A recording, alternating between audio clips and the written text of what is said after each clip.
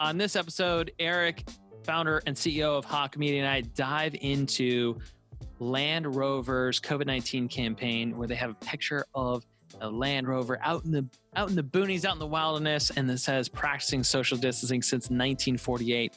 He does a great job of breaking down why this campaign worked when it worked. Plus, you're also going to hear about the underbelly of these larger mid-market and enterprise-level ad agencies that are actually floating their clients' ad spend, meaning they're actually paying to the tune of tens of millions of dollars for their clients in ads and then waiting sometimes upwards of 90 to 120 days to get that spend back, plus their agency fee. And you'll hear about why this is absolutely ludicrous and how you should avoid this at all costs and how you can actually make money by solving this problem for your clients. So without further ado, let's dive in to another episode of the Rich Ad Poor Ad podcast.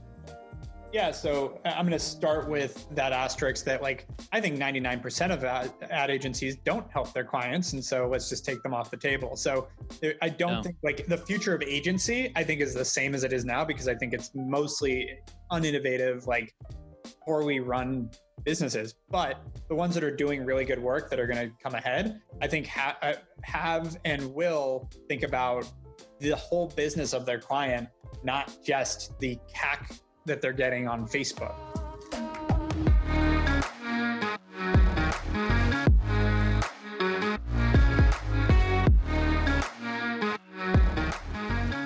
You're listening to the Rich Ad Poor Ad podcast, where we break down the financial principles that rich advertisers are deploying today to turn advertising into profit and get tons of traffic to their websites without killing their cash. These advertisers, agencies, affiliates, brands are responsible for managing over $1 billion a year in ad spend. You'll hear about what's working for them today, their rich ads, and we'll roast their epic failures and crappy ads on the internet with poor ads. Let's get into it. Welcome to another episode of the Rich Ad Poor Ad podcast. We've got a phenomenal, well-known guest today. I'm super excited to have on Eric Uberman, CEO and founder of Hawk Media, who really needs no introduction, but Hawk's been around the game for almost 7 years now, I think, based out of LA, managing, I want to say over $100 million a year in ad spend, and works with clients across dozens of different verticals, scaled a ton of e-commerce brands. I'm excited to dive into it. Eric, welcome to the show, my friend. Thank you for having me. Yes. So give everybody a little taste of what you're up to these days. I think most of the people listening on the show, understands that Hawk is an outsourced CMO for your marketing agency, or is a marketing agency as your outsourced CMO. But what's the latest for with you guys? What are you doing now, and where are you taking things to the next level? Yeah, we're scaling, growing. Thankfully, we're built to be remote. So we weren't remote before all this, but it hasn't really done anything but helped us. And so we're actually bringing people on in a lot of major cities around the country and really scaling up our team, building out more offerings, outperforming what we had done before, which was already pretty good. So things are going really well. We're growing fast. That's awesome, man. So I want to know why you started an ad agency. I feel like we've got a large audience of ad agencies listening here, and a lot of them aspire to build the next Hawk Media. I hear this all the time from folks that are maybe doing, seven, maybe starting to approach 8 figures. But talk to us about how did you end up starting Hawk, and why are you still doing it today? 7 years is a long time to be doing anything. Really. Yeah, I think masochism's a part of it. I just like getting. But no, honestly, it came from I built and sold 2 e-commerce companies. I just frankly hate most agencies out there. I think 99% of them are full of shit and have no idea how to actually scale a business. And this is coming from someone that has actually done it for myself. And so I was advising and consulting for a bunch of businesses and just found that everybody deals with this problem, that the agency landscape out there sucks. And so decided to do something about it and started building my own little SWAT team to help companies, and then just scaled from there. Now 7 years later and 170 people later, good place, That's awesome, man. That's awesome. So let's dive into this Rich Ed, man. I'm excited to see what you sent over. Let's pull it up. It's very COVID friendly. I mean, from the first look I had it, I loved it. I was like, oh man, they're killing with the times going on. Yep. And I'd say when it went out, if they put that out today, they'd be done. I don't want to hear about fucking social distancing anymore. Yeah, so give everybody some context, the brand behind it, kind of what does it mean to you? Yeah, so a few things. One, the timing of it, I think, is key. They really knew what their audience was going through at the time. You know, this is right early COVID. Everyone just got put into quarantine. It was, I think, like a week or two in where it's like, oh shit, this might last a little while, and I haven't seen the sky, and I'm not supposed to go outside. And like, it was like, you know, for the people that took this seriously, it was like peak. I'm not allowed to do anything but sit in my house. Like, I got to be worried if I'm even getting someone to like deliver the mail. Like, there was a point where I know a lot of people like wiping their mail down with wipes just in case that COVID was on it. Like, we still had no idea how contagious this was. And so it's like, stay home. And so this was a perfect ad of like a beautiful shot of nature, which anyone that likes nature and fit that isn't, you know, it's going to trigger something for them. It's a calming message of, you know, practicing social distancing since 1948. Basically, Land Rover is saying like, hey, you're all new to this, but don't worry, we got you, which is exactly what people wanted to hear at that time was like, everything's falling apart. Like, can we have some, you know, beacon of light, some confidence here? And boom, here's Land Rover saying like, we've been doing this for a long time. Don't stress it. We'll get into nature soon. And it honestly, even for me, sparked the idea of like, oh yeah, social distancing doesn't mean necessarily just locking yourself in your house.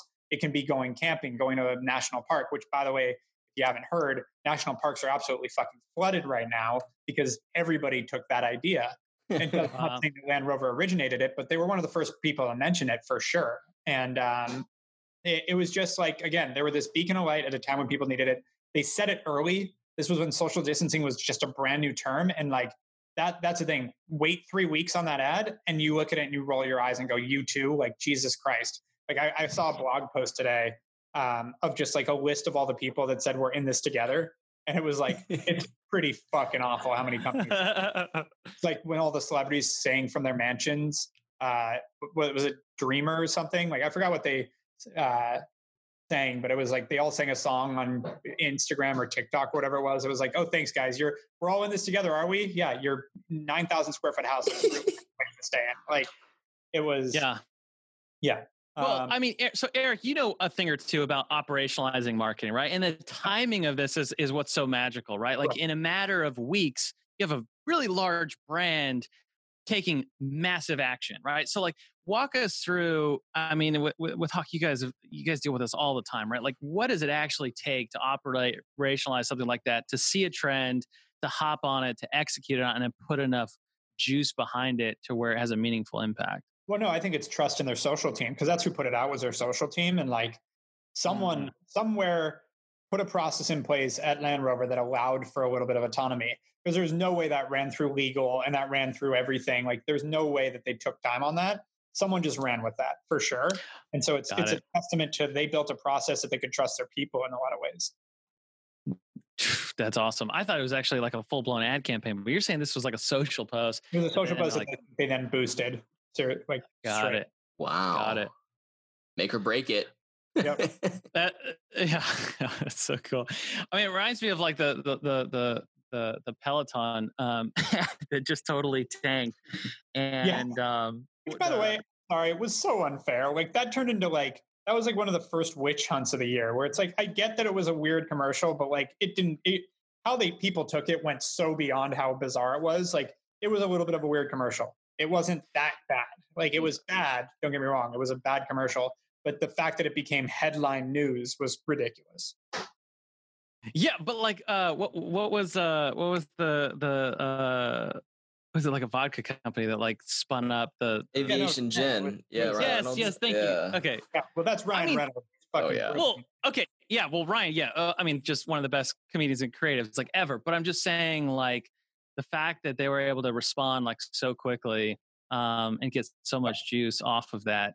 They just sold the company. He just made a boatload of money too. Yeah, I know. But I mean, like, that's a testament of like one of these campaigns, over a 12-month period that has that kind of staying power, can lead to some pretty amazing exits in a relatively, short amount of time. Yep. Right. Like who the heck was aviation before Ryan Reynolds started like coming up with all that crazy creative? He helped start it. Oh, really? Okay. Go figure. Child. But yeah, no. He did not. He actually tried it and loved it, and that's how. Yeah, his agent's a friend, so I was hearing the whole story. Got it. Okay, I love it. Okay. This episode is brought to you by Funnel Dash's Ad Card, the only charge card exclusively for your digital ad spend. And if you're an ad agency that manages 7 or even 8 figures a year in media and ad spend for your clients, and you're looking to double your profits over the next 6 to 12 months, then check out Ad Card. See, the typical agency model is this. You charge 10% of your spend and you make 10 to 20% margin at the end of the day. So that's really 1 to 2% of your client's spend that is profit in your business. The easiest way to double that is to really find a way to earn in that 1 to 2% cash back of the card that is on file of your client's ad account. And before Ad Card, what you had to do was invoice all your clients for their ad spend up front, which is really difficult on a cash flow basis and very difficult ask. And then you had to put the card on your own Amex or whatever card of choice to get that level of value back into your business. With Ad Card, it's entirely different and streamlined. You simply get your clients on Ad Card and make yourself the agency of record, and you'll get the cash back as long as you're managing the ad spend. It's a great way to double your profit without doing any additional work. Check it out at funneldash.com. Let's dive into support ads. Walk us through where you find this. Yeah, I find these all over the web, sometimes Reddit, sometimes Facebook groups, but this one just really stood out to me. It was really thumb stopping from just how terrible it was. I don't even know. It's a beauty place in Concord, but they're breaking a lot of rules, 20% text rules, a lot of great deals and offers on this ad. But I think it's a great ad, personally. I'm ready to buy. I don't know if you go with the human hair or not, but I'm going to buy something. It's 100% at least. It's not that 95% stuff, half horse hair. Well, I was trying to figure out, like, why is 100% human hair cheaper than whatever a wig is? Oh, man, you're getting deep in this. I didn't even catch that part. Hey, I read this. Now, the big thing I would say, like, from just getting real with this, is the first thing you're going to notice here is that there's a grand reopening. So something closed and it's reopening, and that's the main point of this. Which, I don't know. And I by the way, let's take the who posted it out. If I was just reading this banner, I have no idea what the company is. Is it Albemarle? Right. Yeah. Edison? Or is it? No, it's in Concord. It's just a really bad use of there was no design elements of what is the headline? Like people here don't understand what the headline is. But I mean, you can even go further. I mean, this is a classic mistake, right? Like, what is the offer? These guys have 4 offers all crammed into offer. It's like a wig, human hair, branding hair. I mean, there's plus some other bonuses in there. Lip gloss here, which I don't know. I guess they're beauty supplies, so lip gloss makes sense. But why an anklet and earrings? I know. I mean, just it's a foundational marketing principle, right? Just focus on one offer, one headline. And they were just well, we're not confident in the first one, the second one, or the third one. Hey, maybe they might want $20 and a spin wheel of prizes. Well, and they don't even start with an offer. Wigs starting at $5.99. That's not an offer. You just told me your price. What wig? I don't even. And by the way, there's no images of any of the products. So again, grand reopening is the main point that is from a design standpoint that is here. And if you're grand then that's assuming, I guess, they're going to show this to people that know them. We're back, which is cool. Great. Totally. But then now you don't need to tell me that your wigs start at $5.99 because apparently I already know you. If I don't know you, then I don't give a shit that it's your grand reopening. What I would have done on the creative is I would have gone more geo, right? If it's in Concord, grand opening, I would have had a picture of the store, something like that to grab the eye of somebody that lives in Concord, right? And it's oh, okay, I'm going to drive over to this spot. I don't need to know there's a wheel of prizes at the grand opening. It's overkill. I mean, 50 cents for braiding hair, though. I mean, that's kind of a good deal, though. That's all you. That's all you Well, hey, talk about a poor ad. You can make in How does the PowerPoint. price work? Is it like one braid is 50 cents? That's what I mean, you really got to dive into this. And if I'm going to spend $20 now, am I getting 40 braids to get my $20 to spin the wheel to get my free lip gloss? Is that how this is working? Yeah, somebody needs to talk to them and say, hey, look, the point of an ad is to drive the click. Like, we shouldn't even be having these conversations, right? If you're looking at an ad and we're having these level of conversations, like you're clearly now I'm trying to understand it. I want to know who Alba Marley is or what Alba Marley is, because it sounds like I'm left out of a club and I want the special discount. Mm-hmm. So am I not allowed to get the special discount because I'm not part of the secret club? Because then fuck Tisson. That's all I'm saying. Oh man, this is how to build an ad on PowerPoint 101 here. So good. That's so good. I think this would be hard to build on PowerPoint. They use some great word art, but like I don't know that I could recreate this in PowerPoint. It'd be difficult. It takes some time. Yeah. If someone put time into it. That's the thing, is someone absolutely spent some real time on this, because they pulled different colors. They've got the Halloween grand reopening along with like the red, and like they really thought someone did spend real thought on this. And it's not that's the worst probably, part. I hope it's not someone in marketing, but someone probably that just frankly couldn't afford to, or couldn't grab someone else, or didn't have someone they knew that how to do this. And they're like, I'm just going to do it, which power to them. I actually like the initiative.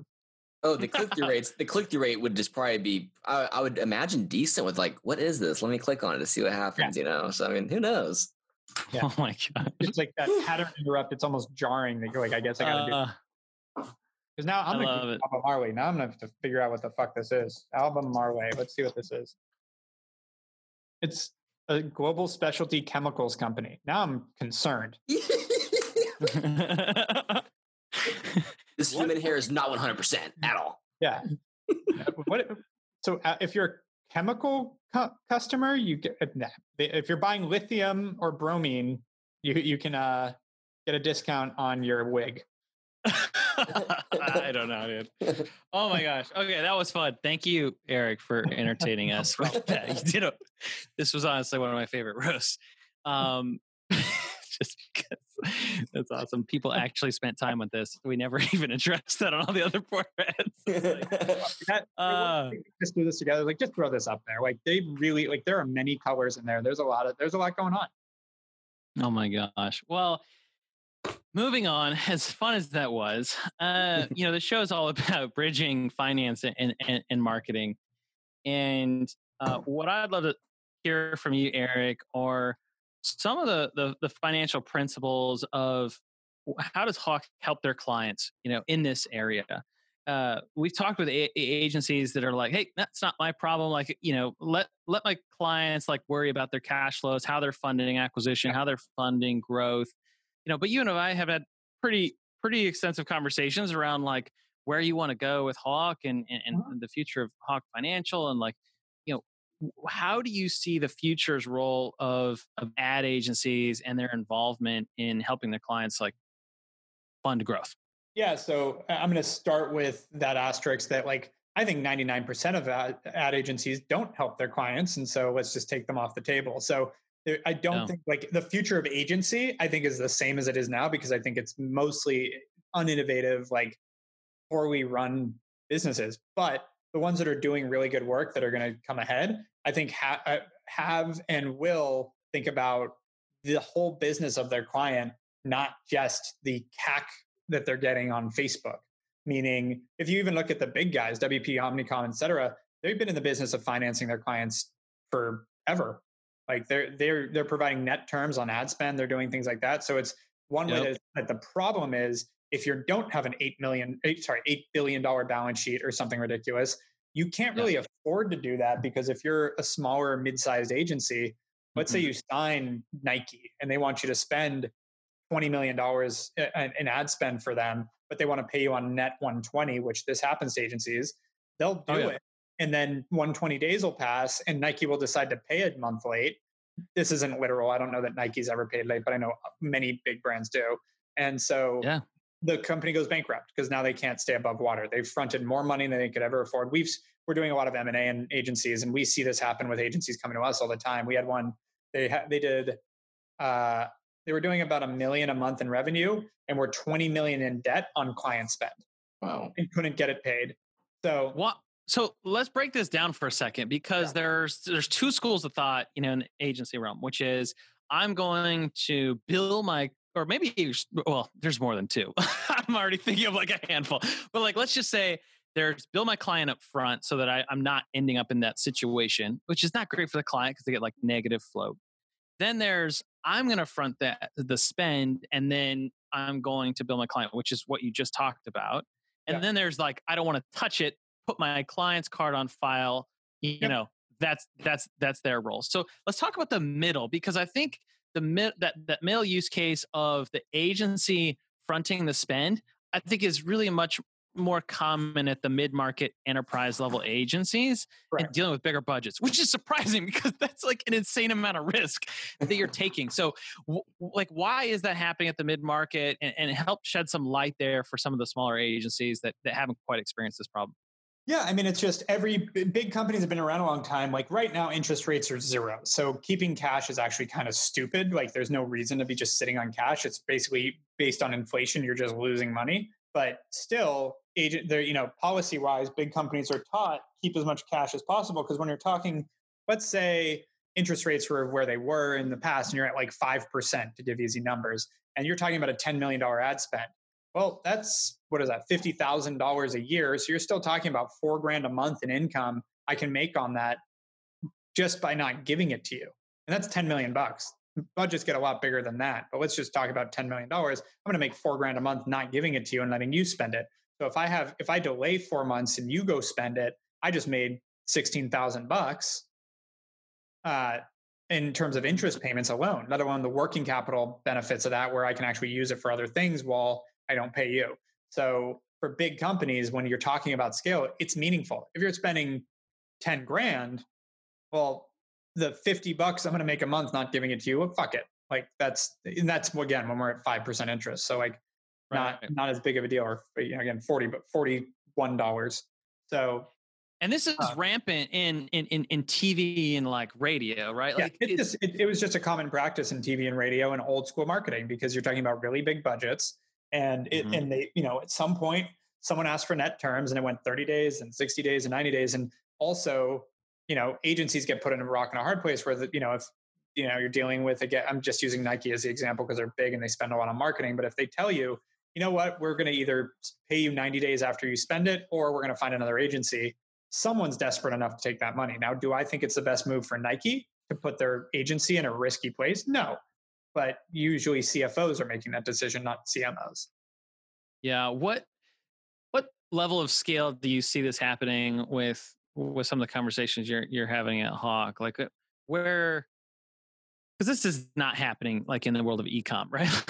Because like the brand wants to own the ad account. They're like throwing up their card, their card on file. They're working out their own terms. But like at what level of scale do you see this pop up?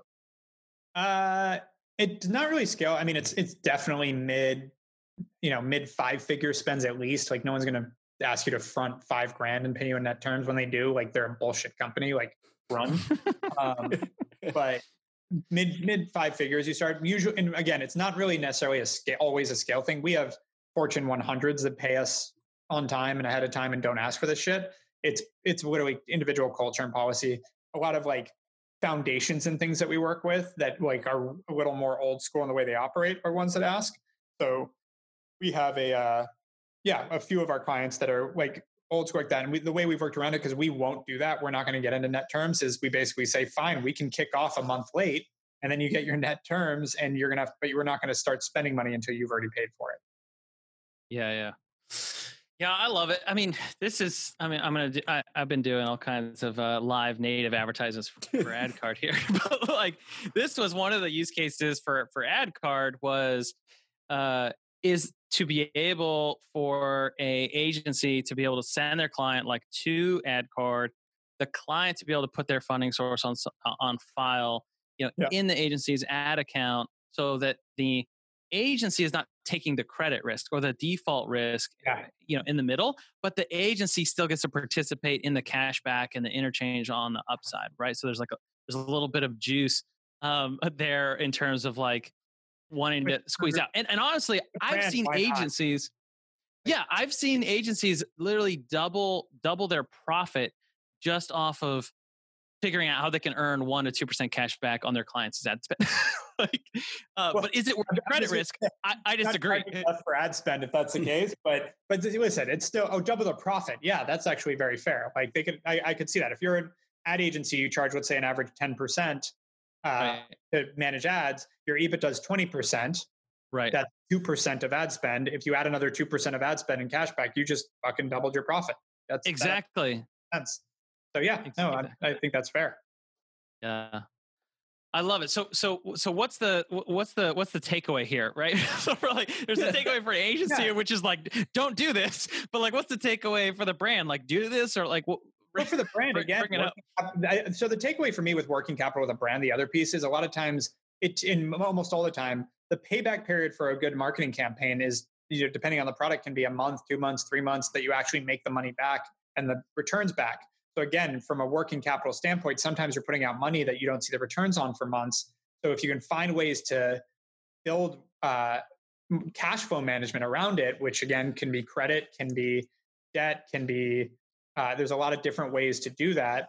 But one of which is exactly what you guys do at Funnel Dash. Like that is super helpful on the working capital side. That's why we've been interested in it, is because it's not really about like, I don't have money to scale my business, so I'm going to take out debt. It's that money. I know that my ads are working, but every time I scale, I have to wait 3 months for it to scale, for the returns to scale. So I'm just going to take out some form of debt to accelerate that so that I can scale faster than my working capital allows. The same way people factor invoices, the same way people, finance their supply chain. It's the same thing with advertising. Like from the time you order and have to pay a manufacturer for your product to the time you get to sell it is usually some period of time. So getting financing around that period really can help a business scale appropriately. Same thing with advertising.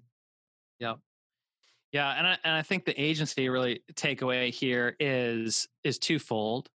That if your client's really pushing you for you to take terms on their media, that should be a massive red flag. Like, yes, you can offer net 30 terms on your services, but I would not put yourself in a position where you're fronting the ad spend and offering net 90, 120. I don't care how large the client is. I would never do that. I would force the client to really, or not force the client and just say, hey, go figure this out. But the right agency partner should bring that to the table. And I think that's what you're on to, Eric, with Hawk, is like, this is a real problem.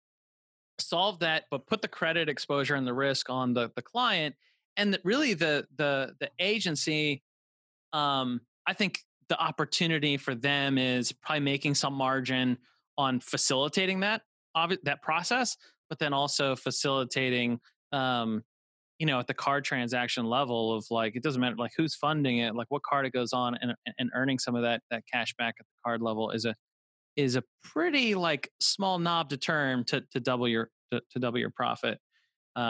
So this was epic. I think that's phenomenal advice, Eric, and I appreciate you having that perspective of what you're seeing crumble a lot of agencies. And maybe if you've done this and you're an ad agency and you're suffering from cash flow, talk to Eric at Hawk Media, who will buy your agency and solve this problem for you. I do that sometimes.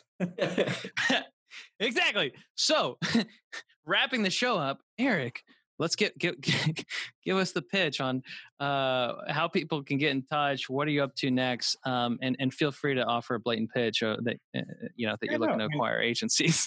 Yeah, no, on the agency side, always happy to talk. If agencies are looking, like agency founders looking to scale a lot faster than they can do on their own.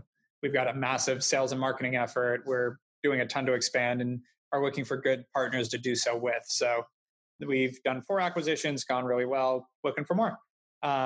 That's that pitch, so to speak. It's a really heavy one.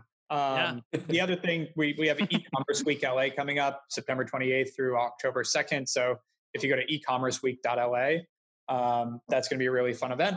We're expecting about 10,000 attendees. So should be exciting. And what else is happening? Those are the 2 cool things. I mean, growing the business fast and doing a bunch of stuff to give back to the community and bring it together. That's awesome, man. Well, Eric, you've been an amazing guest. You always over deliver. Thank you so much for being on the show. Really appreciate it. Thanks for having me.